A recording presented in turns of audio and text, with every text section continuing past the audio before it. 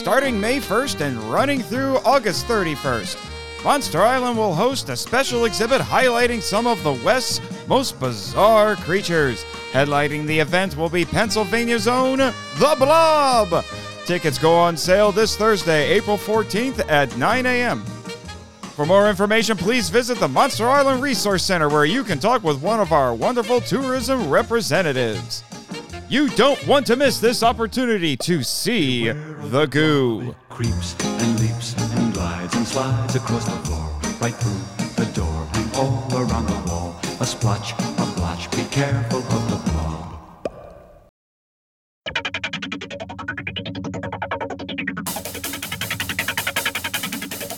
Live from the KIJU studios in beautiful Ogasawara, this is the Monster Island Film Vault, episode 62, Eric Anderson versus The Blob, 1958. Hello, Kaiju lovers, and welcome to the Monster Island Film Vault, a podcast seeking entertainment and enlightenment through tokusatsu. I am your host, Monster Island's film curator, Nate Marchand, and today, oh boy, we've got a fun one today. Yes, Jimmy, we're going to be talking about the, I guess you could say, the most kaiju of kaijus, because kaiju literally means strange beast, and we are talking about quite a strange one. And I don't mean my guest today, although he's a strange one too. It's been a little while since he's been here, but with me today is the founder of Nerd Chapel and my co-author for the 42-book series, Eric Mr. Anderson. Hey! Welcome back, Mr. Anderson. Yes. We missed you. You know, it was a crazy trip once again. I was up on the data list, and they decided to beat me down for some nice R&R. Oh, no. More teleporters. Yes. Well, they beamed me to China, which is fine. I like China. Oh. But what part of China? I hope it wasn't Shanghai. Shanghai is very unhappy right now. No, it was not Shanghai. They beamed me down to Beijing, and all I hear at first is, "Welcome to China. I eat you." What? And I looked over, and there's a Chinaman and an Egyptian arguing over which country is better. Oh, no. And, you know, the Egyptians said, you eat anything in China. And the China guy, who seemed like a really cool guy, said, "Well, yeah, come to China. I eat you." Oh. So at that point, I said, okay, maybe I don't need to be in China right now. No, you don't. And so I started walking along, and I stepped in some black goo thing. Uh-oh. And I just felt the sensation of swinging through the air and a lot of rage. Oh, no. And then I ended up on a ship, and now here I am on Monster Island. Were you drinking? Nope. Are you sure? Are you sure? I do know I kept hearing this deep voice the whole time, and the word venom kept coming up to my mind a lot. Okay. I agree with him. You would have been better off calling him up on Uber. He would have given you a ride in Uber Mogura. Yes. Well, it was very much happenstance. But hey, I'm here. Yeah, and being here is good. It is good. Yeah. Especially since you're here to help me continue the new series we have going on here on the Film Vault, which is America, America, America, America, America, America, Amerikaiju.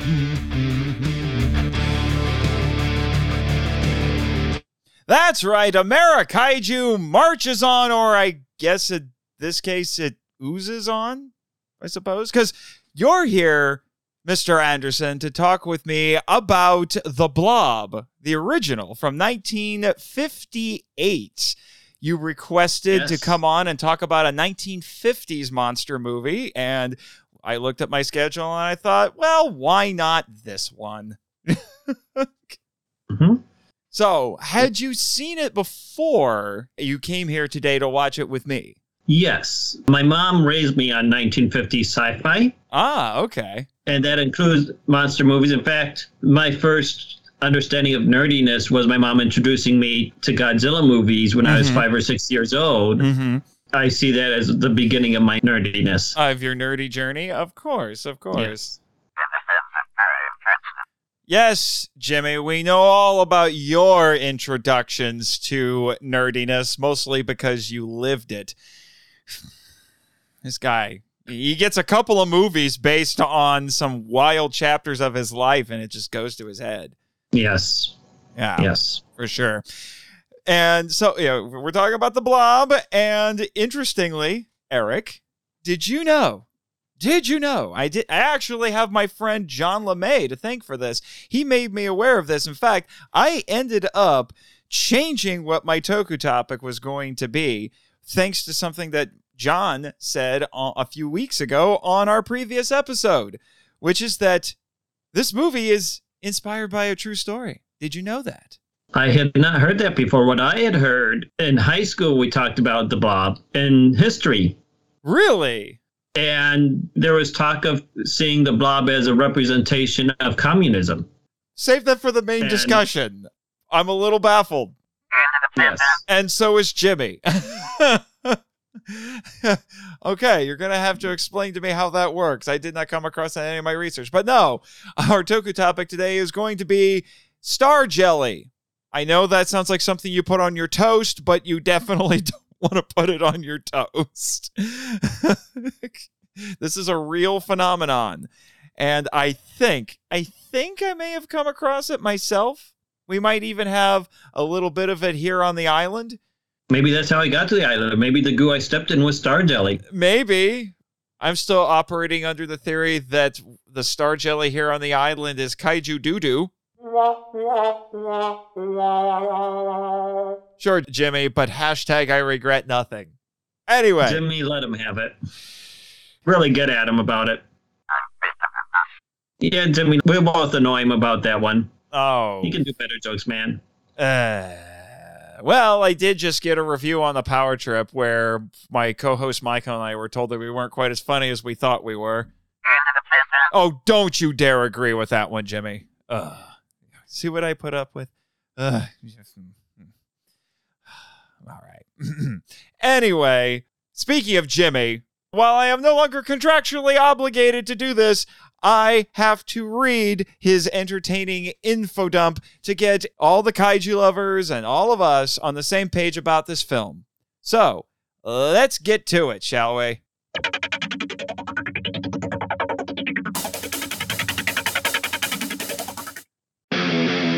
The Blob is an amorphous protoplasmic mass that falls to Earth inside a meteor.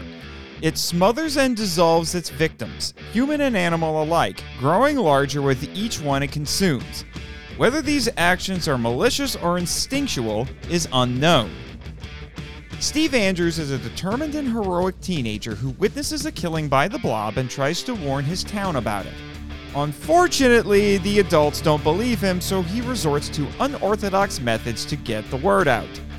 His girlfriend, Jane Martin, is a supportive and kind young woman who acts as his sounding board and as a voice of reason as events continue to escalate. The firm and grounded Lieutenant Dave Barton is the local police chief who at first has doubts as to whether Steve is telling the truth, but once the Blob's existence is undeniable, he does everything he can to protect the town, even going so far as to put his fellow officer in check. Tony, Mooch, and Al are three teens acquainted with Steve. While at first they seem abrasive and vindictive, they become stalwart friends once Steve convinces them of the Blob's threat. The human and kaiju plotlines are at first separate, but as time goes on, the Blob disrupts the characters' lives and envelops their stories, proverbially speaking, until they become unified. Even so, the characters sometimes do have moments where they're focused on matters other than the Blob. Barney the old man tries briefly to scrape the Blob off his hand with a stick, but to no avail. Steve and Jane take him to Dr. T. Hallen for treatment. The doctor considers amputating the man's arm to save him, but the Blob consumes Barney and attacks Dr. Hallen and his nurse, Kate. Dr. Hallen shoots the Blob with a rifle, but bullets have no effect, and the Blob kills him and Kate. Steve and Jane encounter the Blob at Mr. Andrews' grocery store. Steve throws numerous objects at it, including a cleaver, which has no effect on it. However, when the Blob tries to catch Steve and Jane in the meat locker, it retreats. After attacking a movie theater and cornering Steve, Jane, and her brother Danny in a diner with the restaurant's owner and waitress, the police shoot a live wire off of a power line to electrocute the Blob, but it's ineffective. The problem is solved thanks to Steve's ingenuity. With the diner on fire, Steve battles the blaze with a fire extinguisher, which repulses the Blob. He deduces that the Blob is weak to freezing, which he tells Barton over the phone. The teens and other townspeople collect fire extinguishers from the school and spray the Blob. This allows everyone in the diner to escape. Barton calls the U.S. Air Force to airlift the Blob to the Arctic, where it presumably will remain frozen. The script by Kay Lineker and Theodore Simonson from a story by Irving H. Milgate is a simple science fiction horror story with elements of then-popular teenage delinquency films. However, it does have some subtle subplots for a few characters, such as the romance between Steve and Jane, and a vibrant supporting cast. This is an independent, low-budget film that stretched every penny it had. The special effects alone took 6 months to create. The Blob was realized using an inflating balloon, a silicone compound that needed to be dyed red several times a day, animation, and matting. In fact, this was one of the last films to use hand-drawn matting, the shot of the falling electrical lines. The crew had very little film to work with, so they had to, quote, edit in the camera, end quote. Even so, the cinematography is creative, and the small-town setting adds an authentic quaintness to the film. Overall, it rivals any science fiction film being produced in Hollywood at the time, despite, or perhaps because of, its budget. Tonally, the film strikes a deft balance between horrific and comedic. It's genuinely scary at points, but things like the silly pop song during the credits add levity. Regardless, the characters and events are treated seriously and given a moderate amount of gravitas. With a slimy space creature that falls to Earth in a meteor, it's definitely a science fiction story. The Blob was one of the first films to combine the science fiction and teen delinquency genres, but it went a step further by making the teens the heroes and giving the story a happy ending. While creatures similar to the Blob had appeared in other media, there was nothing quite like it, and there wasn't again for a long while. These moves were experimental, but it was also tapping into popular trends at the time. This is a film of firsts, establishing several styles. It's the prototype for teen horror films and paved the way for other independent cult films like Carnival of Souls and Night of the Living Dead. Its story structure and creature would also be copied for decades by filmmakers like the Chiodo brothers and studios like DreamWorks. In short, it's one of the most influential science fiction / creature features of the 1950s. This film was made to tap into the popularity of both teen delinquency and science fiction films. As such, it was meant to entertain a teen audience, and while it did appeal to a broader general audience, it validated the teen audience by making teenagers the heroes. When the film was released September 12, 1958, it grossed $4 million against a $110,000 budget, $39.8 million and $1.09 million, respectively, in modern-day dollars. It goes without saying it was a massive hit. While some contemporary and present-day critics are harsh toward it, it is beloved by monster, sci-fi, and classic film fans alike. Several forces are at play. A generational gap is seen throughout the film with Steve and the teens clashing with the adults, who don't believe their story about the Blob. This allows the Blob to continue its reign of terror. Teens also defy authority as represented by the sheriff and other police officers. The unknown, in the form of the Blob, baffles the characters and defies definition. The Blob's appetite and the human's right to survive are in constant conflict. While no messages were intended, several themes are present in the film. The truth is to be valued and believed no matter the source. Adults are admonished to take teens seriously and not assume the worst about them. Authority figures fail to deal with the crisis, so the Blob is defeated by the ingenuity of small-town citizens. Steve's love for Jane is shown to be genuine. Despite the prevailing prejudicial attitude of adults, teenagers are shown to be just as heroic as any of them. Time to get on with some Toku Talk.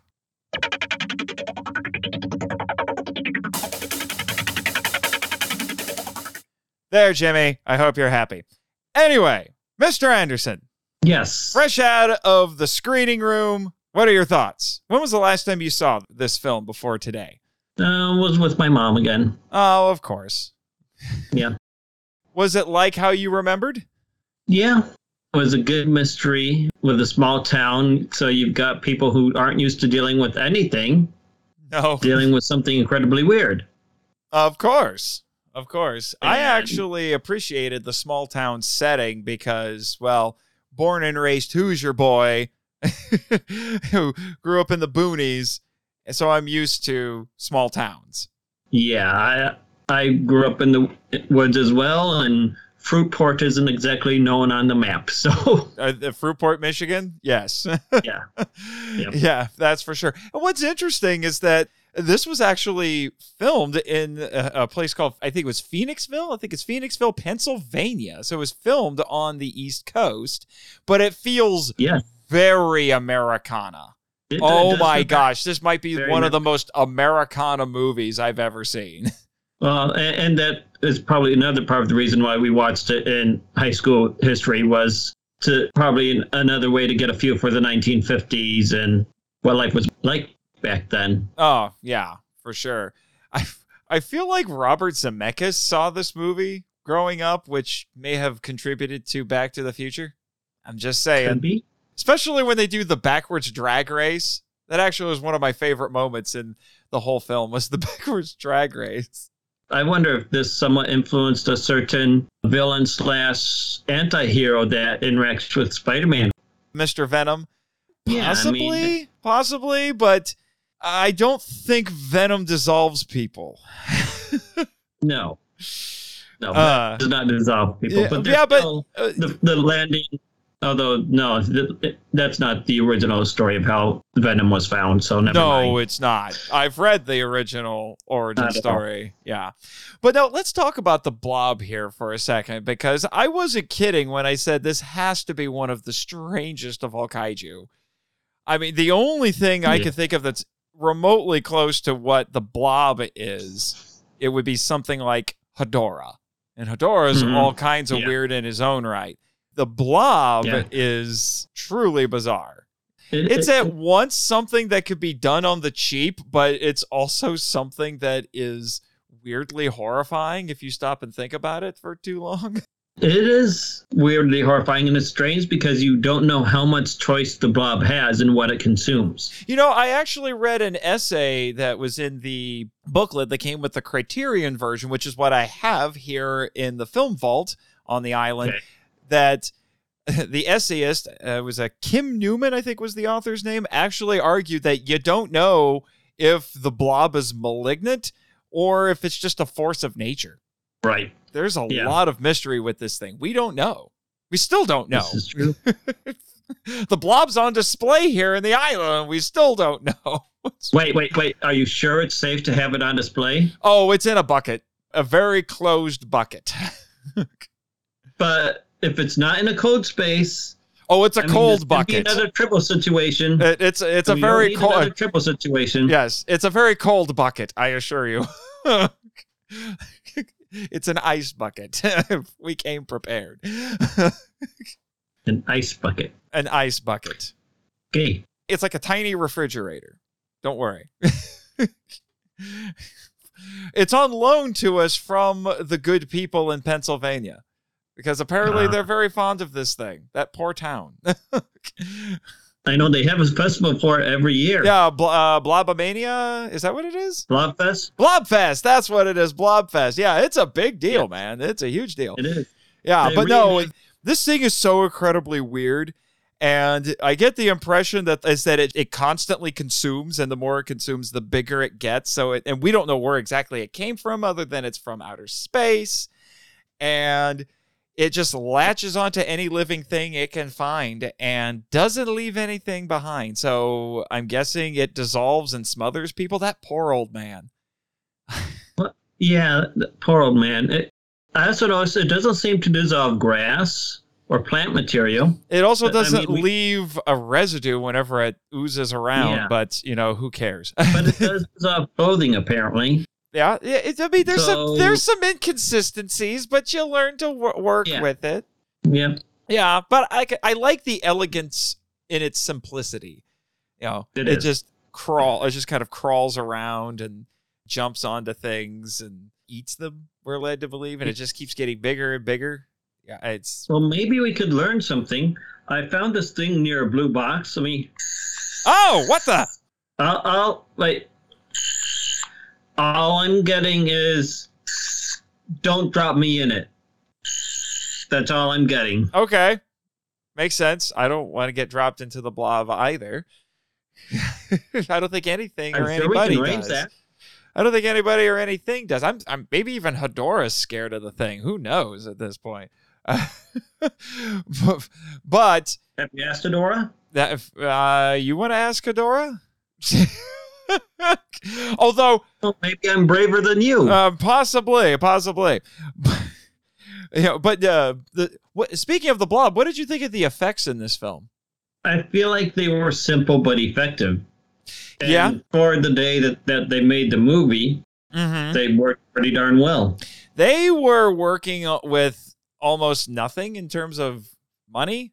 When I was doing my research, I found out that they basically, like the producer, Jack Harris, and several other people were basically just pooling all their money. They were taking out second mortgages and borrowing against their, their children's college funds and all that to get the money to make this thing. And they ended up making it for about $100,000 in the 50s.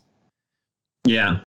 But it made gobs of money at the box office and actually got pretty popular. In fact, Jack Harris said that out of all the movies that he made, this was the one he spent the least amount of time promoting because it became the topic of comedians, so they were cracking jokes about it all the time. This movie and the title and, like I said, it was highly, highly profitable.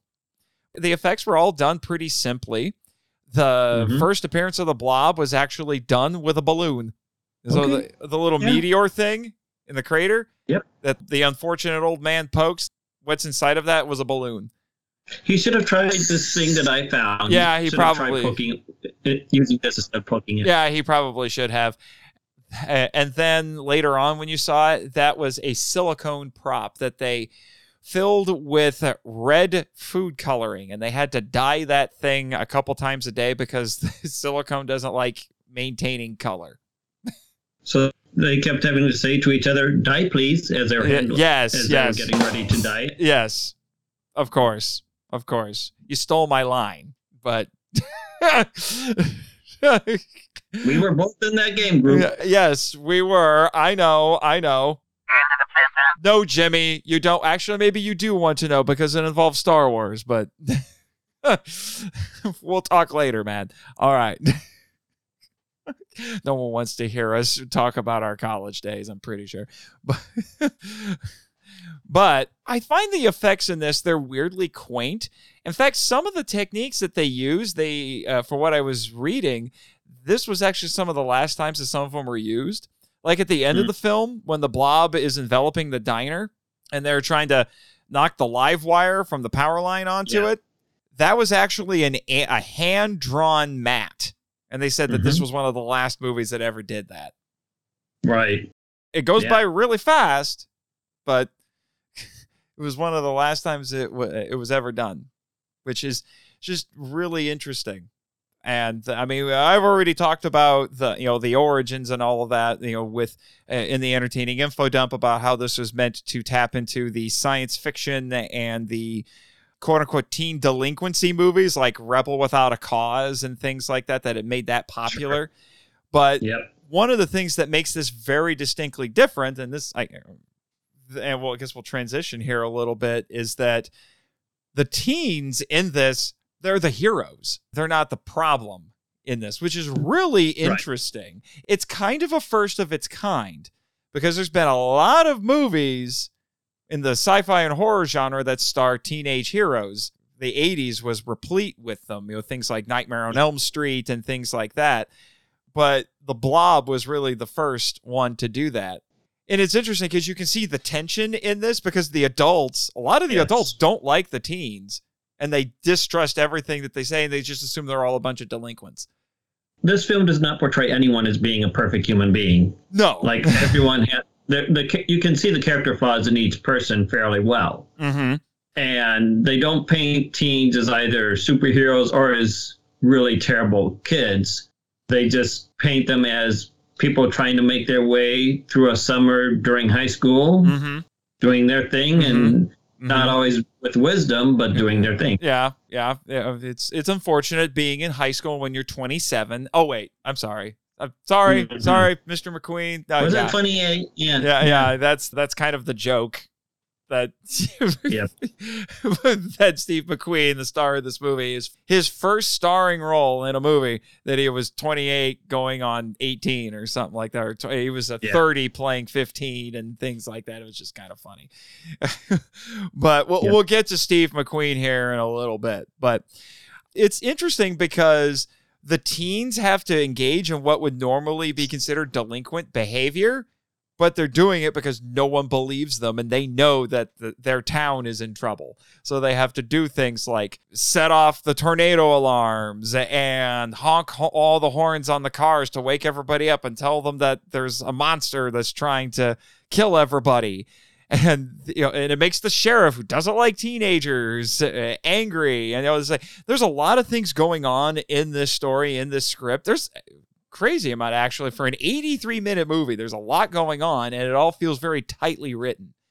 And everything has a purpose. Everything ties into the other.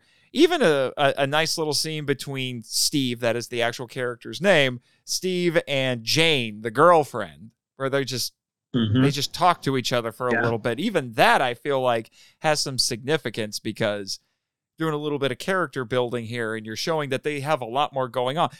One of my favorite bits didn't even necessarily have to be there, but we find out one of the cops who works the night shift plays chess. Yes. With a chessboard in his desk drawer. It's great. It is. And he calls up someone else through the radio and plays around against him. It's like chess by mail, except it's chess by radio, And when you're in a sleepy little town, what else are you going to do? I mean, nowadays we could play Unmatched by radio, but well, yes, this is true. But I'll explain later, Jimmy. Anyway, yeah. So there's... You haven't... What? You haven't introduced him yet? You're sorry. Introducing Jimmy to games. I'm sorry. Okay. It's just, yeah. I've been busy. Anyway. I've been researching the Blob, okay? But anyway, so I think all of these characters are very nice. They're very slice of life sort of characters. I read an essay where this guy I couldn't believe this. The guy said that the script was intelligently written. In fact, he said it was too intelligently written because this is an independent film. It was not made as part of the Hollywood system. There were a couple of studios involved, but the primary one that did the production was Valley Forge Pictures, which actually kind of makes it funny that I'm having the guy who started Nerd Chapel on about this movie, because guess what Valley Forge Pictures was really known for? In fact, they made 3,000 of these things before they got The Blob. The Blob was their first feature-length film. Shorts about religion? Yes. They made educational and religious films. In fact, the director, Yeworth Jr., actually was friends with Billy Graham and had worked with Billy Graham. Right. So think about that for a second. And then they go and make The Blob. Yeah. A bunch of small-town religious filmmakers made a science fiction movie about a man eating protoplasm from outer space. Yep. It's just wild. But I think that also informs some of what they did. You know, they tried to make the kids good kids, and as opposed to the delinquents that we were seeing in a lot of other films like this. But, you know, going back to that subject, this movie really does validate the teenagers and tell them, hey, just because the adults don't believe you doesn't mean you're not right. So I'm sure for the young audience that this was intended for, that probably made them feel pretty good. You know, it's kind of like that Bible verse, don't let anyone look down on you just because you're young. Right. Well, and as a teacher, I could see times where I did not handle things well. You know, a couple of times when I had to apologize to kids because I just didn't handle something well. And for me, I do have to do with some kids who do lie and do cause problems. And so you have to really try to get to know each kid differently because, you know, most kids won't be, but trying to cause problems. But until you get to know them, you have a hard time discerning what is going on. That's for sure. I used to do the substitute teaching thing, so I know all about that. Yes. Now, here's something. There's some disagreement over whether or not this is a suspenseful film or not. I've read some people who said they thought it wasn't, and some people who said it was. I think it is. I think this is actually a remarkably well-made film, especially when you consider the fact that they were on such a tight budget, they had to, quote-unquote, edit in the camera. They couldn't do a lot of takes, do a lot of different angles for things. They basically had to pick the shots and stick to those shots as they were going because they had so little film to use. Because, yes, I'm talking about film, people, actual physical film that they are recording on here. This is the 1950s, dang it. Yep.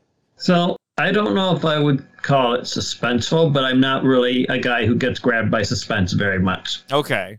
So as someone who doesn't get grabbed by suspense, I would say it keeps your attention and it keeps you focused on itself. Is it scary? A little bit. It has its parts where it's a little bit scary, but I've also seen it so many times I don't get scared by it anymore. Ah, I see. I admit that up until when I was prepping for this broadcast, I actually hadn't seen it in a long time, years actually. I think the last time I saw it might have been when I was in high school. So there were some bits that I remembered, some that I didn't. I swear I actually, as a kid, may have actually seen clips of this on, of all things, Muppet Babies. Except I think they were throwing pies at it to make it go away and not fire extinguishers. Yeah, let's throw a few pies, you know. Yeah. You have some pies handy in case you go see it today in the ice bucket? I brought some stuff from Grand Traverse Pie Company with me. Oh, so you're going to waste it on that thing? If you really don't want to eat any pies, I guess we can throw those at it. Ah, yeah, sure. But sure. I think we'd just be feeding it. Yeah, probably. It's developed a taste for pies. Yes. Oh, well, actually, speaking of the old man, I actually did think when I was watching the movie again, I was like, this guy looks familiar, and I can tell you why. He was in the last Amerikaiju film that I covered. Them! With the giant ants. He had a bit role in that. I like them. I've watched that more than the Blob. Well. I guess, well, I don't know if I should be surprised or not, actually. But no, he was the singing crazy guy who was saying, make me a sergeant. It's the same guy. Yes. Make me a sergeant. And yeah, so it's the same fella. Okay. So there you go. But that was actually something that was done intentionally by the filmmakers. They wanted to have the supporting cast be people who weren't famous, but they were recognizable. So, they were finding all these character actors that people would know from other things. So I guess it worked. And sadly, this was that. His name was Olin Howland, I think was his name. This was his last movie. He died a few years after this. Oh, no, the year after this. 1959, unfortunately. So the Blob did get him, huh? I guess it did. It did. But yeah, we were talking about the teens being nuanced in this. I mean, they're doing the racing thing. They start off kind of bullyish at the beginning. You don't necessarily quite like them, and then you find out that, they're just goofing around. They actually don't hate this other kid.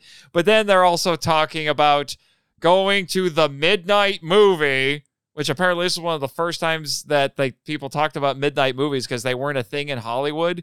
This was much more of a outside Hollywood sort of a thing. So this is one of the first movies to acknowledge that. And so, so these teenage boys were gonna go find the quote unquote unprotected women in the balcony. Like, you cats. What got me is they're in the spook show. So why would they need to go see a spook show? They're already in the spook show. Yeah, I think that's the joke. That is the joke. By the way, that theater's still around. The Colonial? It is. Every year for Blobfest, they reenact the running out of the theater scene, and you can be part of it. Oh, I would totally do it. You can be part of reenacting the running out of the theater scene. Hey, Jimmy, let's set that up, okay? Good. Keep Uber Mogra at the ready. We need to go check out Blobfest. Oh, I don't think... Are they having Blobfest this year or not? I know they didn't during COVID land. I guess as they will be, but I don't know. We could always look into it. Yeah, that's for sure. I'd love to go. I think it would be amusing. Be very amusing. Imagine if you did a live recording there. I'd love to. But speaking of that scene...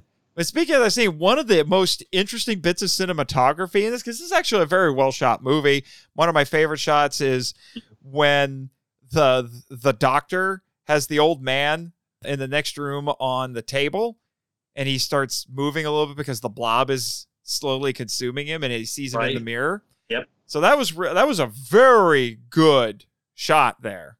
Yes. Because they were so low on film, they didn't do a lot of close-ups. You'll notice that there aren't a lot of close-ups in this because they couldn't get multiple angles. But you notice how they get that low-angle shot when the crowd is running? That was an accident. Mm-hmm. The cameraman got knocked over, and he just kept shooting.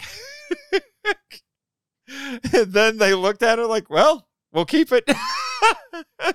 Yeah.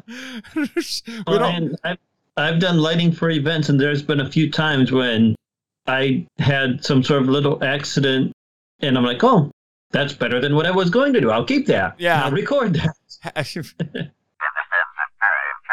Yes, Jimmy, a happy accident. Inside joke, unless you've listened to the show. Go listen to my episode on Rodan and Kaiju Kim. You'll get it. Or if you're a fan of Bob Ross, maybe you'll get it. I don't know. Well, I have a note here that just says, like, the blob is scary because it's so bizarre and undefinable. Yeah. We should have brought that up earlier, actually. That's okay. Oh, you'll appreciate this, Eric. Steve isn't in the habit of telling lies because that was said by his father when they're trying to figure out if he's telling the truth or not. And I just wrote down, the Professor Diggory approach. And only the Narnia fans will get that. Yep. Yeah. So what did you think of the line, how do you get people to protect themselves from something they don't believe in? Just about any time period you look at, that hits like spot on. Yeah, I think that's pretty hard hitting. On a lot of levels, not just the fact that they're a bunch of kids that nobody believes.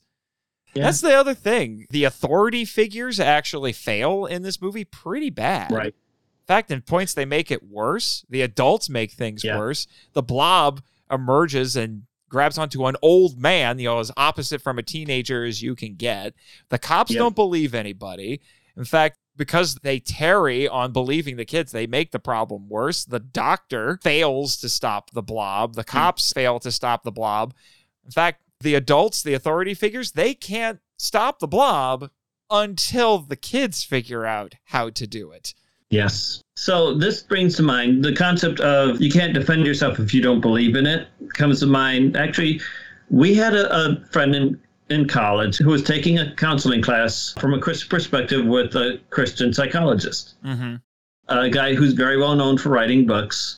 He said some of the situations, or even many of the situations where he had someone that came to him who had been diagnosed with dissociative disorder or multiple personality disorder, he actually took a different approach, more of a spiritual approach, and said, well, what if this person is just dealing with demonic involvement and they actually need a healing from that? a bunch of his cases, when he did what Protestants might call deliverance ministry and others might call exorcism, when he did that, the people were freed and they didn't have to go back on their medication. Oh, interesting.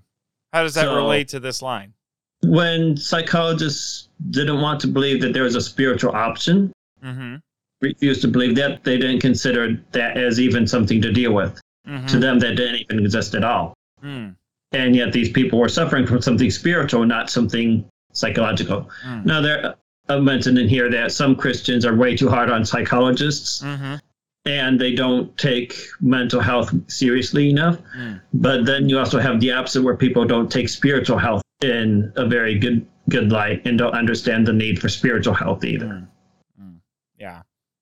Also, speaking of the theater owner was a friend of Jack Harris, the producer. Yes. Didn't know that he owned a theater, but he told him that to film in the theater, it cost him $1,000 a day. And they needed to film there for 3 days. Talked him down to $75 for the entire 3 days. That's a big change from $3,000 all the way down to $75. Yeah, I like to know why he thought that it should be that way. But then again, one of the best lines I got from the commentary from Mr. Harris, and I feel like this should just be a mantra, almost should be a mantra for life. But this probably explains why he was able to do that. He said, I quote, "We were too stupid to think we could fail, so we succeeded." That's great. That reminds me of a speaker I heard once who was a producer. He created the show McGee and Me, which is a faith-based show. Oh, yeah, I've met that guy. Yeah, we both met him at college again. But he said, people ask me how I get to do all these crazy things. And, in life, he's worked on multiple continents as a writer and as a creative person. And he's been in situations where he was on the Amazon with a snake in the boat, and they said, don't move or it'll attack you, and it's very poisonous. He's had knives held on him. He's been, he's taught comedic writing to Egyptians. Like, he's done a lot. And he says, some people ask me how I'm able to do all this. He said, well, I'm a fool, a moron, and an idiot. And then he goes, and then he says, oh, and when God tells me to do something, I say yes. So that was one of my favorite. I think that's one of the most quotable things we ever heard in chapel during college. Yeah, I would have to agree. Oh my gosh. Yeah, I'm just rummaging through, just looking at all like this ridiculous number of notes that I have on this. You do have so much we could talk about with this. There were some similar movies out at the time. The Blob was just the most successful one of its kind. Right. There was a blob creature in a story called It by Theodore Sturgeon. You had the chicken heart from the Lights Out radio show. There was a comic book character called The Heap, who was a forerunner to Swamp Thing. There was a British film called The Quatermass Experiment that had an astronaut who got turned into basically a goo monster. And then in other countries, you had also from Britain, you had the X, The Unknown. These were the same year as The Blob. In the UK, Japan, famously, Toho Studios, on the docket to be covered potentially on the podcast, had The H-Man, which that's a chilling film. You want to see a chilling film? There's, check out The H-Man. The H-Man? Yes. And then Italy had a film called Kaltiki the Immortal Monster. Kaltiki! Yep. Now, after The Blob came out, they didn't really make movies like that anymore, but then there were films that would copy its story structure. Stuff like 1964's The Creeping Terror, and I've actually seen this one. I don't know if you have, Eric, but Killer Clowns with a K from Outer Space from 1988. I think I saw a bit of it. I don't know if I watched the entire movie, but I do think I watched a bit of it on TV once. Yeah, it's a weird little movie. Chiodo Brothers. Yeah, it's a weird little movie. And this was the forerunner to other independent genre films that developed a huge following and ended up becoming strangely influential, because this is a very influential movie. So stuff like Carnival of Souls, Night of the Living Dead, The Texas Chainsaw Massacre, it really paved the way. It was it was the first of its kind for many reasons. And interestingly, if I remember correctly, I think 2 of those 3 films are in the Criterion Collection, probably for those reasons. As weird as it sounds. Yes. Night of the Living Dead. George Romero's Night of the Living Dead is in the Criterion Collection. That's crazy. We could also note that to a certain degree, Star Wars was somewhat of an independent project because George Lucas financed it himself. Mm-hmm. Also, did you know it took them 2 weeks to come up with a title? They were working really hard. The filmmaker set up a blackboard where anybody on the crew, and by the way, they had a pretty massive crew, and they all just hung out on the compound for Valley Forge Pictures. It was like being at a school. They all would eat in a common area and everything. And they had men, women, and their kids. They were all there. And so they had a blackboard set up where people could just suggest ideas, because the working title was The Molten Meteor, but they didn't necessarily like that title. So you want to know what 2 of the popular titles that they were considering before they settled on the Blob? Well, I mean, if people didn't want Maltons to be part of the title, what could beat that? One was The Glob That Girdled the Globe. That's worthy of a Stan Lee. That is very Stan Lee-ish. I do like the alliteration. And then another popular one with the crew was Night of the Creeping Dread. The Creeping Dread. That does sound like a 1950s B movie. That or a metal band. The Creeping Dread. Yes. But they liked The Glob. So they were going to go with The Glob, but then they found out The Glob was copyrighted. So then a guy said, okay, I'm going to look through a dictionary, see what I could find. And the first thing you saw was, well, maybe not the first thing you saw, but one of the first things he saw was The Blob. So I'm like, okay. The Glob was copyrighted. Yes. For what? I don't know. I just know they said it was copyrighted. They couldn't use it. There's a video game now called The Glob, or it's like Da Glob, D-A. Right. Doug Glob? Maybe. I don't know. Yeah. I mean, there was also Globulus from G.I. Joe. So. Yes. Yep. So well, and then Marvel had a character named The Blob. Nothing moves the Blob. Yes. Everyone bounces off of him. Yes, everything. They don't get consumed by him the way that this Blob consumes, though. No, he just. Well. In Ultimate Marvel, that's kind of true. Really? Yeah, but we don't talk about Ultimate Blob. Okay. Yeah, we don't talk about Ultimate Blob. However, you know something that this Blob has that the Marvel Blob doesn't have? A theme song! That's true. He does. I forgot about the theme song. Until I watched it again, prepping for the show. Oh my gosh. That little ditty. That was actually another one of the reasons the movie got popular, is because that actually became a top 40 radio hit. Well, I mean, this was during the era when another popular song was One Line, One Horn, Purple Flying People Eater.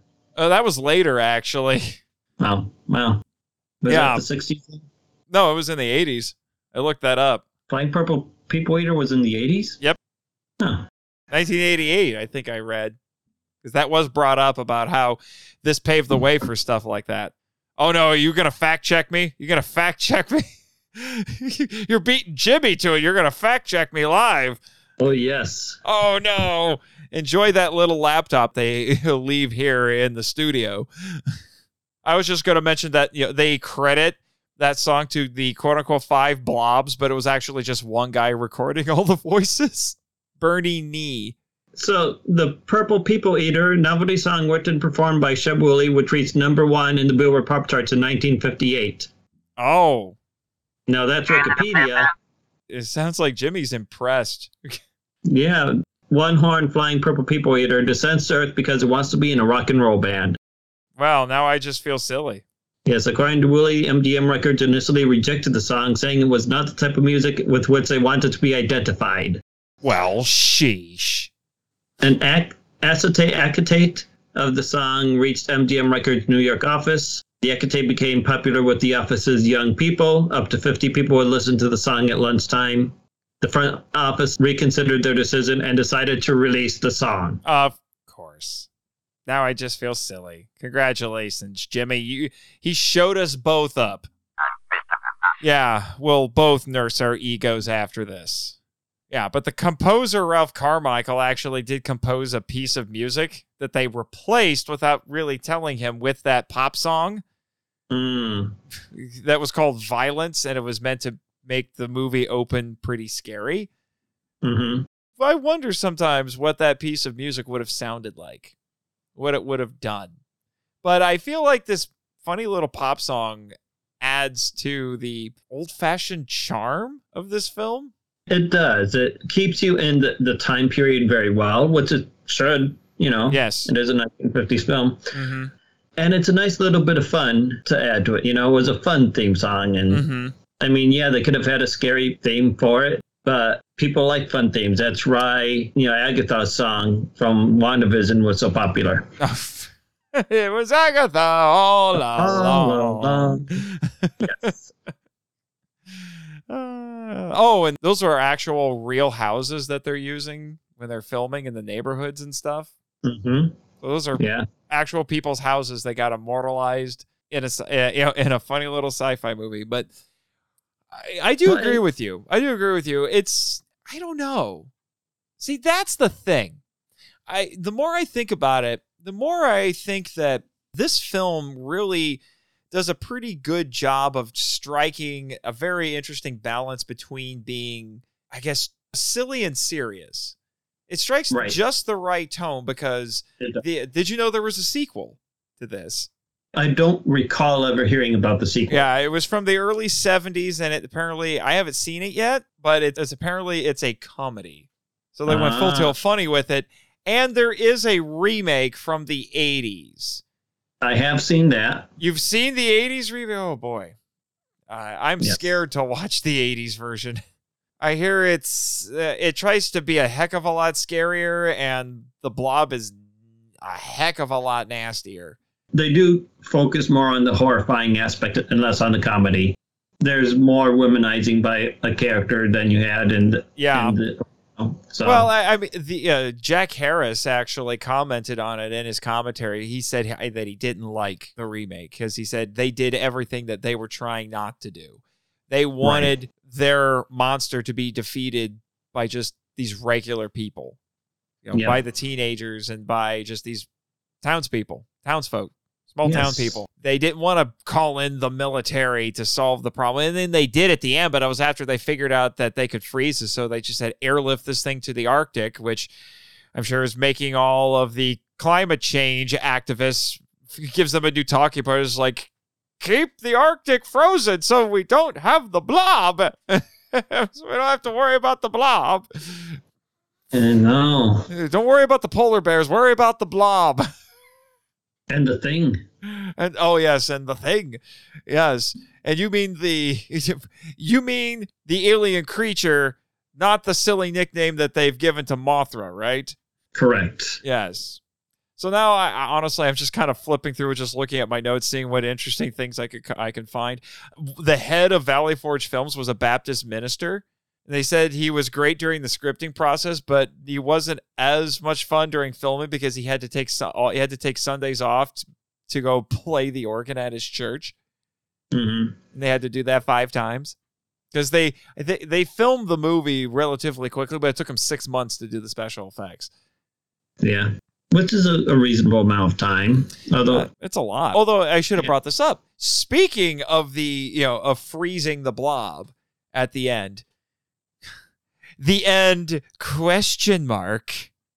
Jack Harris said was one of his trademarks. And I have to think that this movie must have solidified that as some sort of a trope because now everyone thinks every 50 sci-fi movie ends with the end ? Dun, dun, dun. Yeah. Yeah. Some might say that was sequel baiting, but it took them 15 years to make a sequel. Yeah. People think it's weird. People think it's weird now when Hollywood makes a sequel to a 15-year-old movie. Mm-hmm. Or more. We would go much. I mean, Ghostbusters got. Yeah. It's like 35 years. Yeah. One thing that we will find funny that people in the day would not have found funny was the old lady who didn't understand why they wouldn't let her dust around the fingerprints. Yeah, there are some moments where the characters have a bit of a country bumpkinness to them. Yes, and that fit really well. Feels very homespun. Feels very authentic because most of these people were not professional actors. They weren't professionals at all. I think they said other than a couple of the main cast members like Steve McQueen, and I think they said they had one makeup artist who was technically a professional. Everyone else was homespun. Yes.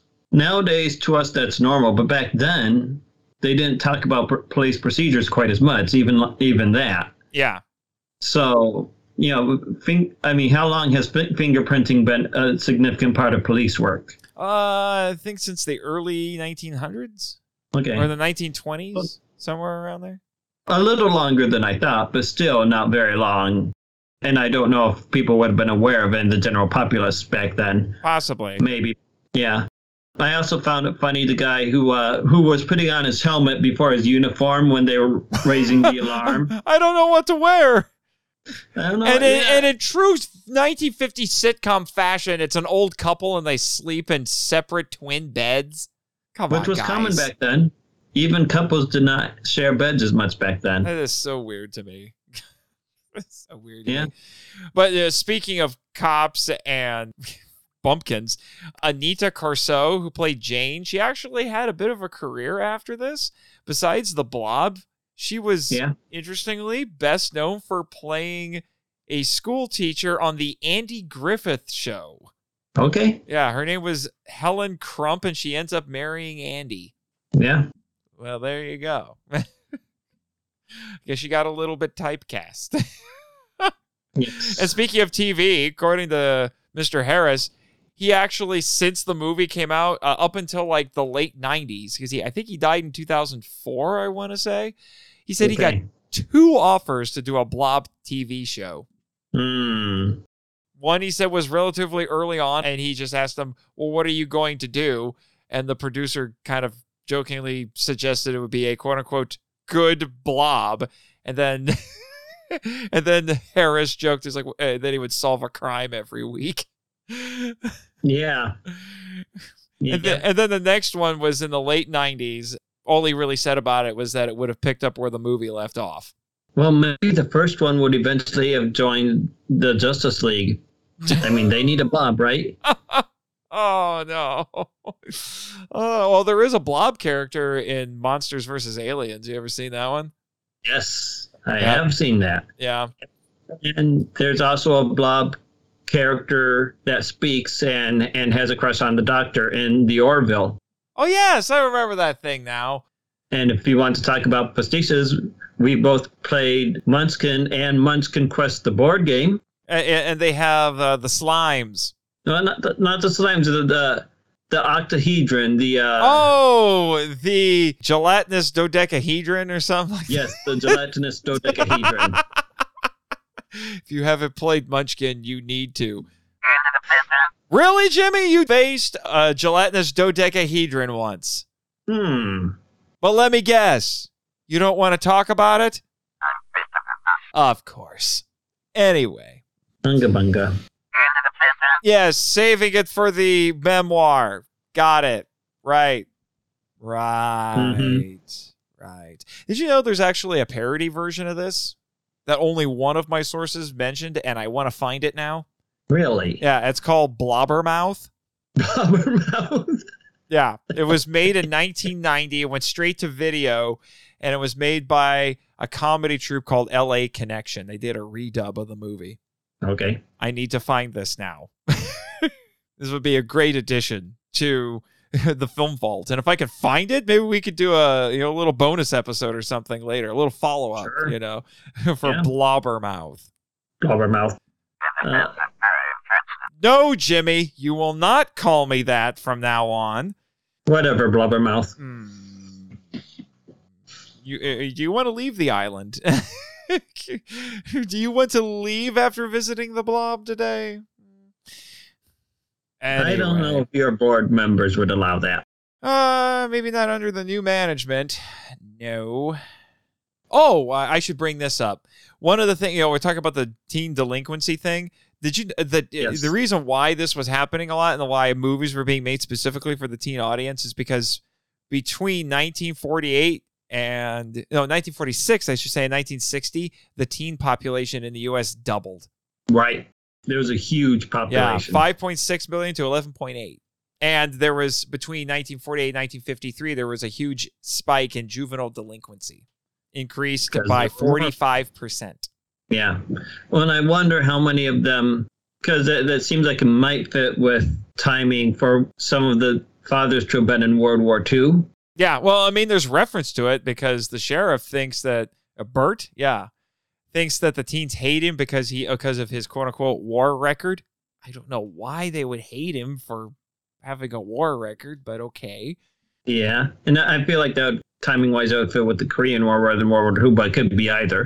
But yeah, some of the kids in the time when delinquency seemed to be on the rise may have come from families where the father wasn't in the picture because he did not come back from World War II. Yeah, it could be that. There was a lot of Cold War anxiety going on at the time. I read an essay that talked about the Blob and several other movies and how a lot of delinquency was spiking because of those very potent existential crises attached to the Cold War and the looming threat of nuclear annihilation. So there's a lot of that in there as well. So before I give this last funny little anecdote, how does the Blob represent communism? To people who see it that way, I think it represents the fear that communism would not stop and would take over everything.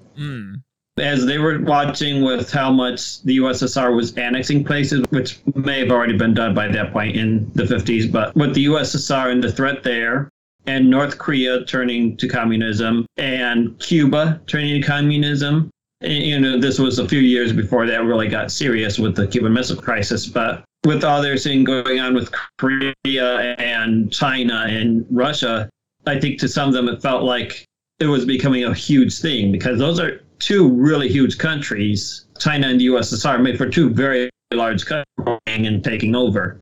Now, part of the reason the USSR got so much of Eastern Europe is because the Allies could not take on Hitler alone. They had to have the help of Stalin. It just, there was no way they could deal with it on their own. And in order to get him to come in, they had to make some sort of agreement when it was all over. And they ended up saying, have this half of Europe. So that's part of the reason why communism grew that much. It's interesting that it was because of how much territory was being taken by the USSR, because I've lived in the academic world long enough to say that there probably would be people who would say the Blob is supposed to be representative of capitalism because it's constantly consuming. Right. That's my thought. I don't remember everything they said about why they thought it was communism, but that's what I am putting together as I'm trying to remember it. Yeah, so, for me, that's a little bit of a stretch. The filmmaker said that they didn't have some sort of underlying message that they were trying to communicate necessarily. And around here on the Film Vault, we don't buy into postmodern critical theory, which says basically death of the author. It doesn't mean anything. The authorial intent doesn't mean anything. No, it does. It means a lot. You have to take a text on its own terms. You can't just make it mean whatever you want it to mean. So I think that's a bit of a stretch there. Yep. It's kind of like I've read some. They just say it in like one or two sentences, at least from the essays that I've read. Maybe if I dug around enough, I'd find more. But I've actually seen some critics who try to say that Rodan represents the Soviet Union and Ghidorah represents China. I have not heard that. Yeah. But you've read up on those a little bit more than I have. Yeah, so. It's weird, to say the least. It's weird. But with all of that, before we move into the Toku topic, I will leave us on this. This is a line from a contemporary critic reviewing this movie when it first came out, and I think we can both appreciate this because it's pretty puntastic for several reasons. But this critic was talking about how this was made by a studio that made religious films. And he said, well, this is a paraphrase, but he basically said if the studio couldn't convert anybody, they would make something like this and quote unquote scare the hell out of people. Well, I don't know if you realized that there were places who did try to do that throughout a few decades there. This is true. And apparently one of the guys who worked on this movie did go on to make an infamous, I guess you could say. I've never seen it, but an infamous little faith-based movie from, I think it was the late 70s, I want to say, called Thief in the Night. I've heard of it. I've heard of it. I've never seen it. I've watched it, but I've heard of it. Trust me, Jimmy, you don't want to know. You don't want to know. But anyway, now we'll move on to the Toku topic.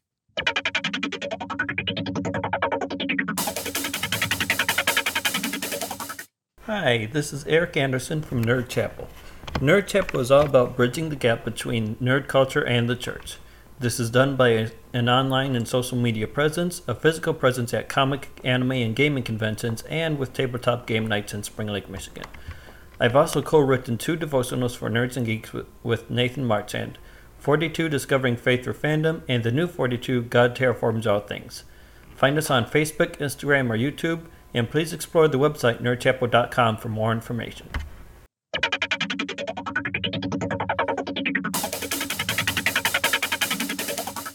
Alrighty, Eric. Now for one of the stranger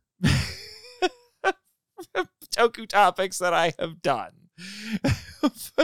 You would be surprised how something that sounds like a foodstuff has puzzled the scientific community and has also inspired conspiracy theories. I am not kidding. And it inspired movies and stories, and it's inspired a lot of things. Do we need to call in 11 and her friends for this conversation, or we might have to? But I remember how I led by saying that this movie was, thanks to my friend John LeMay, I found it was based on a true story, which sent me down a research rabbit hole, as I am wont to do. But according to Wikipedia, quote, the Blob was supposedly based on the Philadelphia reports from 1950, and specifically a report in the Philadelphia Inquirer called Flying Saucer Just Dissolves, where 4 police officers encountered UFO debris that was described as evaporating with a purple glow, leaving nothing. Also, interestingly, quote, Paramount Pictures was also sued for this movie by the author Joseph Payne Brennan, who had written a short story published in Weird Tales magazine in 1953 called Slime about a similar creature. So there you go. This was inspired by a story from the early 50s in that same area, in the Philadelphia, Pennsylvania area, about cops finding UFO debris that just dissolved into a purple light. Yeah, Jimmy, I know that's a daily occurrence here. Yes. Yeah. I mean, the star jelly around here just might be Space Godzilla scat for as far as we know. I mean, I don't know. Maybe that's what all the star jelly is. He just flies around and it just falls to the ground, because that's what it does. Some people actually say that the stuff actually falls to the ground.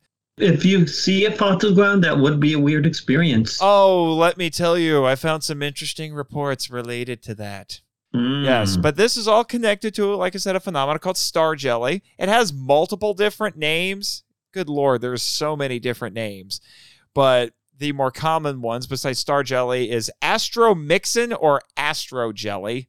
And so it's this gelatinous substance that people find on the ground or on plants. It's usually translucent or a grayish blue. And then it's supposed to just quickly evaporate. I see. Yeah. Folklore says it's deposited on Earth during meteor showers. Hence why, in this movie, the blob comes from a meteor. But scientific explanations have ranged from it being the remains of frogs or toads or worms, or the byproduct of cyanobacteria. I hope I said that right. Specifically, it's theorized that when birds eat frogs or toads, they leave the oviducts, which are the reproductive systems in the females, which then swell and distort when exposed to moisture. Although some studies, because they actually have gotten some of this stuff and studied it, not all of the samples that they've studied have DNA in them, which just makes it even weirder. Yeah. It's an unknown thing. Yeah. And then some other explanations/theories for these things. Now, keep in mind, I think the frog and toad thing is the more accepted explanation, but there's some weird ones out there too. Some people also think that it is, I hope I'm saying this right, Mixarium nucleatum, which is a clear gelatinous fungus that grows on decaying wood. I'm sure our resident Matango lover, Dr. Dorif, would know all about that. Well, when you said it... No, Jimmy, I'm not going to ask him about it because dude's weird. Anyway, what were you saying, Eric? I was going to say, when you said that, it reminded me of Zatara spells. Oh, what's that? So the way Zatara does spells in DC Comics... you mean Zatanna? Zatanna, yes. Yeah, I keep thinking of her as Zatara, but... Yeah, Zatara, I think, is her father. Yes. In my mind, just switches the names somehow. Yes, Zatanna. That's why I was confused. Zatanna, she says words backwards in her spells. Yes. And for some reason, when you said Mixarium nucleatum, it made me think of that. Yeah. Well, another one. Maybe this is another one of those magic words. Yes, Jimmy, we all know Zatanna has very nice legs. We get it. Moving on. Nostoc.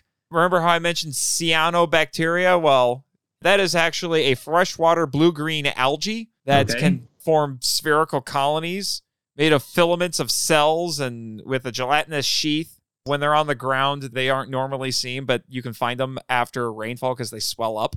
Okay. Then some people have thought that they might be slime molds. But here's where you get to the wild ones. You ready for this? This is the stuff of science fiction and fantasy stories right here. Although, given that I live and work on Monster Island, maybe it's not so far-fetched. I don't know. But some also have theorized that, I don't know how this works, but Star Jelly is a communication method with the dead. Where nothing is communicated? I guess. They also think that... I'm trying to... we run a clean family show here, but this is a scientific thing. This is a biological thing. But be prepared, Mom and Dad, to have some interesting conversations with your kids if they're listening to this with you right now. Some also think it is stag semen, which is just gross. I just want to put that out there right now. That's gross. This was very non-specific when I was reading about this. It just said, quote unquote, something excreted by aliens. I don't know how to take that. That gets the biggest scare quotes ever as far as I care. Something excreted by aliens. Mm. And then here's another one of the wild ones. Okay. This is Alex Jones kind of stuff here. This is residue from scientists trying to control the weather. I mean, I'm sure something would be left over after Cobra built their machine, but I don't think it would be that. The Weather Dominator! Yes. I can't do that voice for very long. That's why you know I'm not Cobra Commander. You're not Cobra Commander. I am not Cobra Commander. And hopefully there's a couple of other reasons as well. Yeah, several of them. The slander! Jimmy! Slander! How dare you? How dare you? Maybe you're Cobra Commander.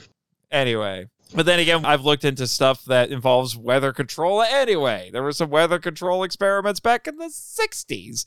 Involved freezing an island, and that's where that ugly little potato kid came from. From Minya. And in the very least, there's cloud seeding. Yeah, well, yes, and I've done research on cloud seeding. Yeah, actually, cloud seeding got brought up in them. Yes, and they brought it up very casually too. Yep. Oh, here's one for you. Here's a little quotation from one of my sources that talked about this. This apparently was a really common idea of where star jelly came from. Quote, perhaps the most widely read recent mention of star jelly was in Fate magazine, which focuses on strange and unexplained phenomenon. In 1979, they published an article claiming they'd solved the mystery. Are you ready for this? Oh, no. They wrote that the substance, quote, consisted of extraterrestrial cellular organic matter which exists as pre-satellar molecular clouds, end quote. Pre-satellar or pre-stellar? Pre-satellar? Maybe it's supposed to be pre-stellar. I'm not sure. That might have been a typo on my part. But regardless, if you don't quite understand what that means, don't feel bad. The author of the book says basically what they're saying is that star jelly comes from cosmic objects like the Eagle Nebula. In which case, we should be able to find on the moon and Mars and other places. You would Other think. planets. You would think. Yeah. Yeah, but the funny thing is, talk of star jelly, it's been around for a long time, actually. All these wild theories, but people have been making reference to it, I think, since the 1400s. First actual recorded reference to it was by John of Gaddesden, and he called it Stella Terra, which means star of the earth or earth star. He was a doctor, and he described it as a, quote, certain mucilaginous substance lying upon the earth. And he thought it would be a good thing to use to treat abscesses. Again, I don't recommend it. There was a Latin medical glossary in the 14th century that had an entry for what it called uligo. I hope I said that right. That it described as, quote, a certain fatty substance emitted from the earth that is commonly called a star which has fallen. And then a English Latin dictionary around 1440 had an entry for what it called, I hope I say this right, stare slime, and it's slime with a Y, with the Latin equivalent given as a sub, which is a rendering of the Arabic ash shahab. And it also used the medieval Latin term for a falling or shooting star. And then in Welsh, the stuff is referred to as puder. Puder? I'm probably screwing this up badly. If there's any Welsh speakers listening right now, I'm sorry. Puder sur, which means rot from the stars. So people have been finding it and talking about it for centuries. Although the funniest name for this thing, there's a slime mold that the fancy scientific word for it is Enteridium hycoperdon. I hope I said that right. But hycoperdon? Yeah, but in Veracruz, Mexico, yeah, you might want to cover the kids' ears for this, Mom and Dad. The locals in Veracruz, Mexico call it caca de luna. Do you know what that means, Mr. Anderson?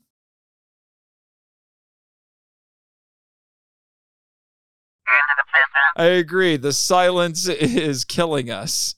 You seem easily amused. Moon's feces. So there you go. You learned a little bit of Spanish today on the Monster Island Filmball.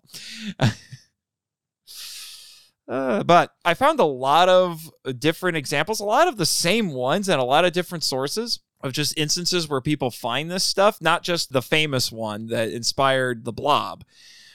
I found some other ones. I'm not going to go through the entire list that I found on multiple sources, but I will share a few of the highlights with you.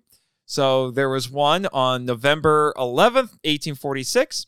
There was a luminous object that was said to be about 4 feet in diameter that fell at Lowville, New York, and it left behind a heap of foul-smelling luminous jelly that vanished quickly. This was from Scientific American. So there's one there for you. Then August 11th, 1979, Sybil Christian of Frisco, Texas.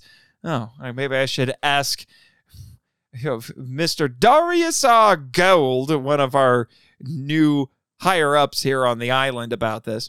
But she reported discovering several purple blobs of goo on her front yard after the Perseid meteor shower.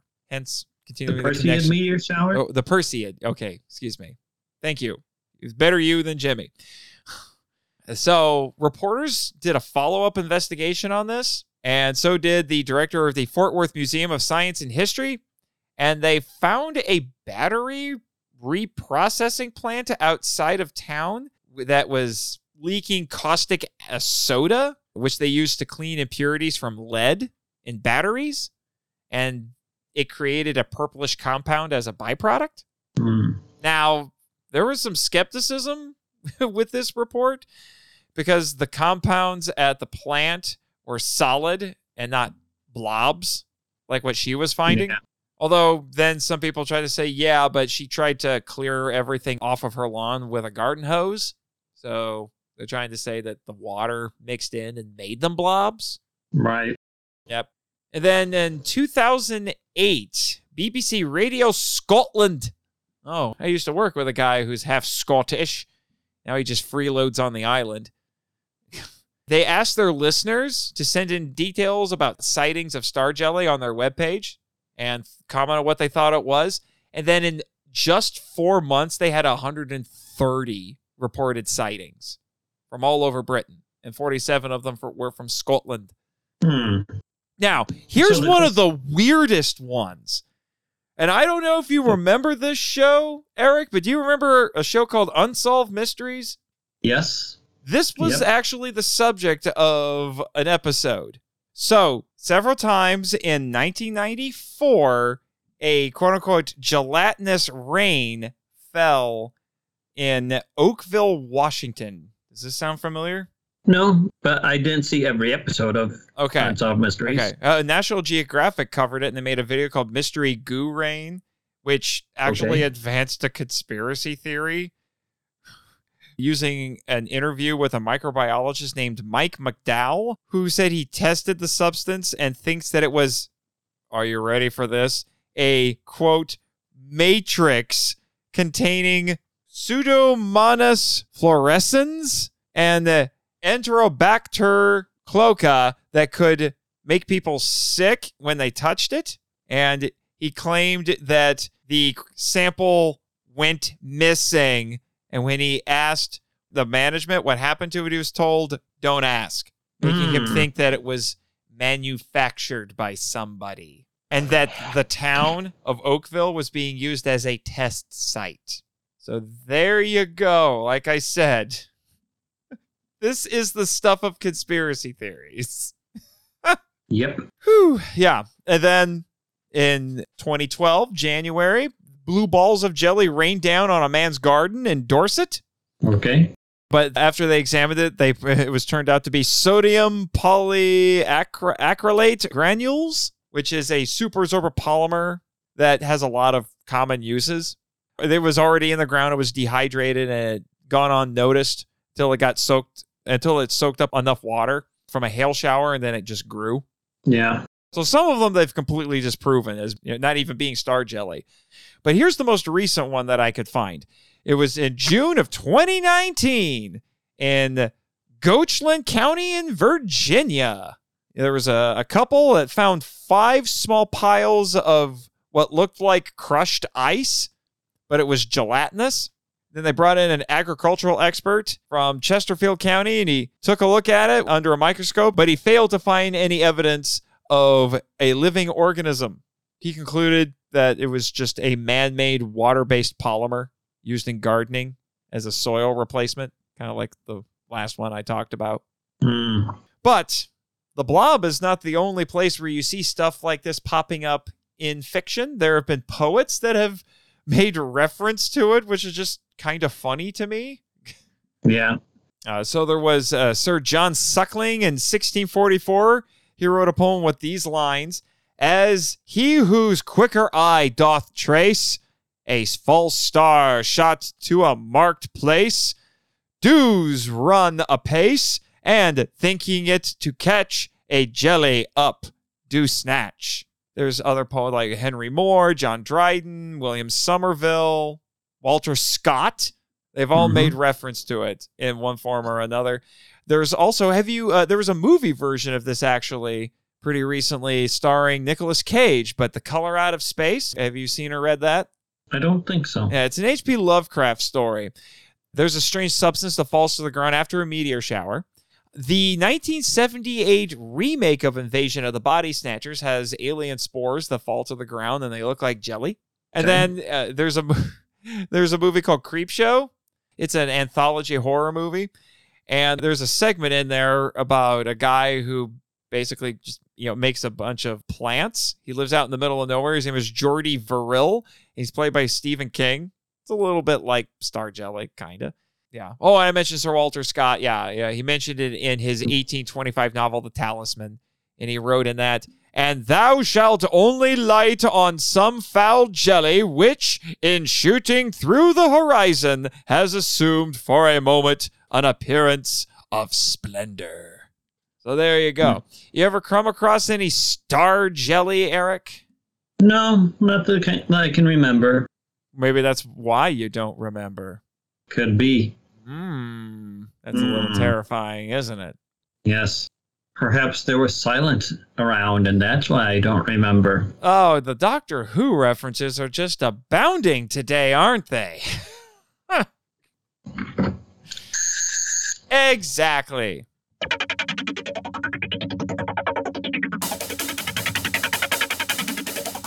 All right, Eric, it's time to start wrapping things up here. But before we do that, I have a little bit of listener feedback that I want to go over. Specifically, I got some more comments from my friend Neil Reeby, who's been on the show before. Dude is the king of YouTube comments. He's just leaving all kinds of them right now. I've been sharing a lot of them. So here's one that he left on episode 25, which was for Dogora the Space Monster, which seems weirdly appropriate to talk about after we just finished talking about Star Jelly. Have you seen Dogora? It sounds familiar. I may have, but Yeah. I've seen a few movies I don't remember the names It of. has a giant Lovecraftian squid monster in it. Eats carbon. So it goes after coal and diamonds. Does it sound familiar? Maybe I've heard of it more than I've seen it. Yeah, I'll show it to you sometime. So Neil, or Neon Riley, as he goes by on YouTube, he wrote, "I thought Dogora would have been a great opponent in the Heisei Mothra series. He eats coal, which is considered a polluting substance. That would dovetail nicely into the series' environmental theme. Plus, they are both airborne creatures, so you can have some great aerial battles. I also thought, if you can blend the music just right, it would be an interesting contrast to have the Elias sisters sing their song to boost Mothra's morale during the big fight, and then segue into Dogora's bombastic theme as the scene switches from the Elias to the monsters. And then add a tornado whirlwind roar for Dogora's suction as it tries to suck Mothra into its maw. I think that's called Tuesday on Monster Island." Yes. Then here's another one, which he left on episode 28, which was Nick Hayden versus The Beast from 20,000 Fathoms. Such a great movie. Yes, indeed. He wrote, "When I was a kid, I watched National Geographic on PBS, so it didn't bother me when 50s monster movies had those long opening narration scenes. To me, those scenes gave the movie a documentary-level authenticity because I associated them with the narration in National Geographic." He also sent me a pretty long and involved series of messages on Facebook Messenger related to a recent episode, which I will share those at a future time. But he also left a comment here on a live stream that I did in remembrance of Akira Takarada, God rest his soul. He wrote, "When I was a kid, any other kid who was a few years older than me, all the way up to the adults, snubbed Japanese monster movies as quote-unquote fake and stupid. Then when Star Wars came, the kids my age took the same attitude. This is fantastic that youngsters like you hold so much appreciation for these movies and the people who made them. For me, this is a sort of culture shock, because I expect you to be older than me, not younger, because in the past I had to defer to old-timers like Forrest Ackerman and his famous Monsters of Filmland magazine to find anyone who liked these movies as much as I do." Well, thank you very much, Neil, for the kind words. Yes. And that was an excellent live stream. I had my friends Danny DeManna and Elijah Thomas and Kaiju Kim on there, and we just basically spent a couple of hours just remembering the life and work of Akira Takarada. And Very good. it was wonderful. Absolutely wonderful. Can't say that enough. Yes. But now, Eric, you didn't get to do this the last time you were here. But now you get to do the Patreon shout-outs.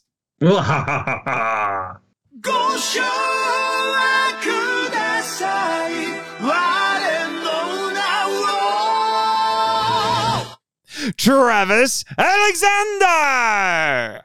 Travis. Michael Hamilton. Danny Davana. Eli Harris. Chris Cook. Bex. Damon Noyes. The Cellcast. Hello, Cellcast. Ted Williams. And the wonderful and amazing Eric Anderson of Nerd Chapel. Oh, I Such know a that great guy. I know that guy. He's crazy. Yeah. Tofu Fury.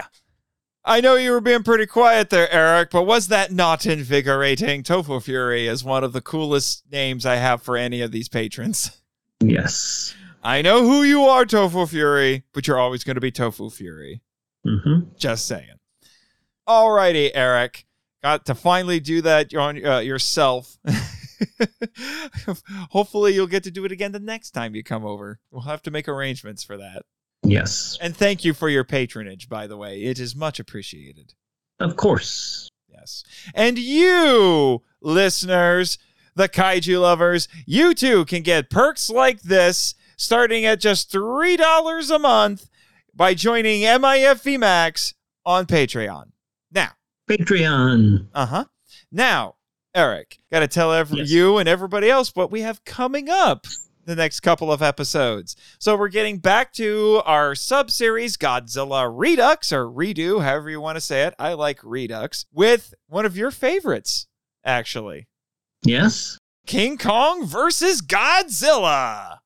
One of my first Godzilla movies Yes, and I will be bringing on YouTube personality, and, well, she's also an author, a poet, a musician, a Navy woman. She does a lot of things, and she's not even old enough to drink. Okay. Yeah. Alyssa Sharpentier, a.k.a. Alyssa Goji Geek on YouTube. All right. All right. And then we get back to Amerikaiju with the co-hosts on both of my spin-off podcasts, Michael Hamilton and Travis Alexander from Kaiju Weekly. And they're coming on to talk more Ray Harryhausen with me with 20 million miles to Earth. Okay. Cool. Yes, Jimmy, I've heard you tell the story about seeing a herd of emir on Venus at least 10 times. Wasn't it 12 times? 12, you say? 12. Yeah. Maybe it was. I don't know. What was that, Jimmy? Yes, I know. They were extinct for a while until you fixed Venus. Fixed Venus. Mm-hmm. I mean, you've seen the war in space, Eric. It kind of blowed up. Apparently, he fixed it. That does not mean what I think it means. Exactly. Now we come to one of the most important segments of the show, Eric. Shameless self-promotion. I'll just put this out right here. I've already mentioned it a little bit. Listen to my spinoff podcast, Henshin Men, a podcast about the appreciation of Japanese superheroes and their high-flying and high-kicking adventures, which I co-host with Travis Alexander, and The Power Trip, a journey through the Power Rangers franchise, which I co-host with Michael Hamilton. Go do it now. Leave reviews. All that fun stuff. If you write reviews, they get read on the show, just like they do here. So leave reviews for all the things, especially 5-star reviews. Anyway, done. Go, Eric. All right. Well, as has been mentioned, I started a little tiny thing called Nerd Chapel, where I go to comic book conventions and gaming conventions and anime cons and hang out and say, hey, I'm a Christian who likes the same cool hobbies you do, and I write at the intersection of the Christian faith and our favorite nerdy hobbies. So you can go to nerdchapel.com. You can find Nerd Chapel on Instagram and Facebook and Patreon. Yeah, I always find all sorts of cool parallels between scripture and our fun stories that we love so much. Yep. And you better tell everybody about the books. Yes, the books, which is a major part of what I do at cons. Nathan and I have co-authored 3 books. That's 3 more than other people. But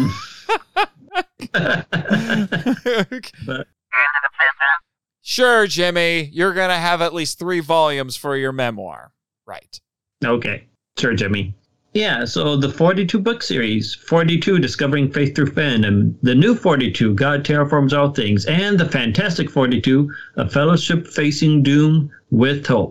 They are 42-day devotionals that look at scripture and encourage you to build a relationship with Jesus Christ, but also find a lot of parallels and comparisons and contrasts from, again, science fiction and superheroes and kaiju and anime and all sorts of really good stuff. Say, there is kaiju and toku stuff in there.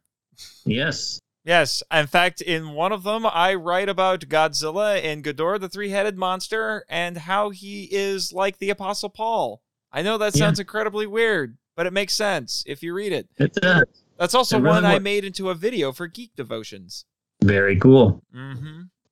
Geek Devotions is great. And we had some stuff from the Godzilla anime trilogy and from Power Rangers, actually, in the newest one. Yes. So there you go. More kaiju and toku for you. Our good friend Scott Bales wrote one about the Green Ranger. Who I just met at a convention recently. Made a little trip back to my stomping grounds in Indianapolis. Well, not Indianapolis specifically, but Indiana. And I got to meet the Green Ranger. So that was fun. Trying to get Tommy Oliver to come visit the island sometime. So, what was that? That would be cool. Said he was at a con I was at, but I didn't get to meet him. I was at my table all the time, and by the time I made it over to his table, the line was gone, but he had a panel to go to, so. I'll tell you about my visit with him a little bit later. Well, Eric, we're almost done here. Would you like to go see the goo, as my friends at Kaiju Weekly would say? Sure, I'll try scanning it with this thing I found by the blue box some more. Yes, good idea. Oh, is that right, Jimmy? You've been getting some complaints about our sound quality today? I bet it's our little gremlin mascots again, isn't it? We have been doing such a good job keeping them out of the equipment, but apparently they have been mucking around a little bit again. I'm going to have a talk with Ultramite. He's not doing his job. I brought him here to keep Goji-kun and Brokong out of trouble. Oh, of course, Serena, that little magical girl, would be luring him away by batting her eyes there. Oh, you know, her big old anime eyes. Yeah, sure. Yeah, I get it. Yeah, distracting Ultramite. No wonder Goji-kun and Brokong are causing trouble. Anyway, sorry about that, Eric. But with that, Jimmy, cue credits! Thank you for listening to the Monster Island Film Vault, a podcast produced and hosted by Nate Marchand. If you want to join the discussion and be heard on the show, we'd love to hear from you. So email us at feedback@monsterislandfilmvault.com. Our website is monsterislandfilmvault.com. Follow us on Facebook and Instagram at Monster Island Film Vault, and on Twitter, where our handle is @TheMonsterIsla1. You can subscribe to us on YouTube, Spotify, and TikTok. Follow Jimmy from NASA on Twitter at NASAJimmy, and our many other colorful characters using the links in the show notes. The podcast logo was created by Tyler Souls from TylerDrawsComics.com. Our theme song is Wanderer on the Offensive, live edit by B33J, Sarax, Juan Madrono, and Nonsensical Lexus, which is a remix of Counterattack Battle with the Colossus and The Opened Way Battle with the Colossus by Kootani from the video game Shadow of the Colossus. All film and audio clips belong to their respective copyright holders, and no infringement is intended or implied. Please rate and review us on Apple Podcasts, Spotify, and or Podchaser to spread the word about the show. You can also support us by joining MIFV Max on Patreon. The Monster Island Film Vault is a Moonlighting Ninjas media production. Sayonara!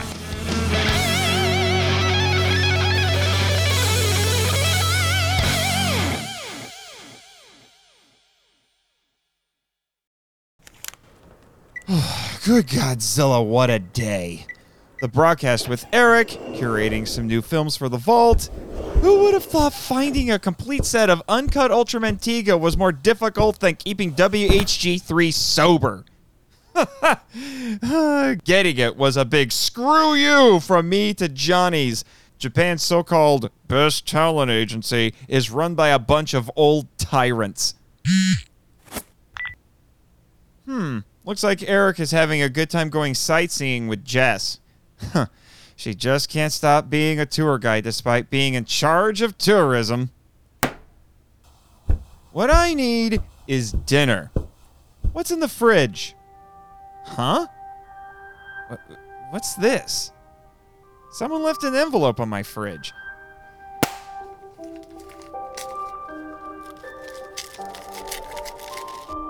A handwritten note? Does this anymore? Besides me, I mean. It's in English, but the handwriting is a bit sloppy. Let's see. Marchan-san, this is Shinichi Ozaki. Huh? He's been missing for a while now. Are you telling me he snuck into my apartment to pin this letter to my fridge? Well, I hope he found my action figure collection amusing. Anyway, I'm AWOL because a mutant squad mate told me that he was ordered by Mr. Gold to scrape off some of the space goo caked on the KIJU studio after it returned from orbit. Another mutant reported to me the next day when the Blob arrived from Pennsylvania that when he went to check on the creature in its ice bucket, he noticed that the Blob was a different shade of red and didn't consume the rat it was fed. The Blob is lethargic when cold, but it should have consumed its food. Another mutant saw an unscheduled helicopter collect passengers on the beach late one night and fly toward the beta site. He found a small patch of strange gelatin on the ground at the landing site. I had Dr. Dorff analyze it, oh boy, which revealed it was a dead piece of the Blob. Oh boy. My reports to Captain Gordon about this are being blocked, and he's been too busy to contact directly. Whoever took the Blob is hell-bent on keeping it secret. When you read this, I will have already gone to the beta site to retrieve the creature before it can harm anyone. I'm telling you this because I know you and Jimmy will deliver this letter to Captain Gordon. Don't trust electronic communication. I'm certain this is an inside job, but I don't know who's behind it. Be careful who you trust. Signed, Ozaki. Holy crap! This has to be winter! Now I know how Nick Totopoulos feels. Winter!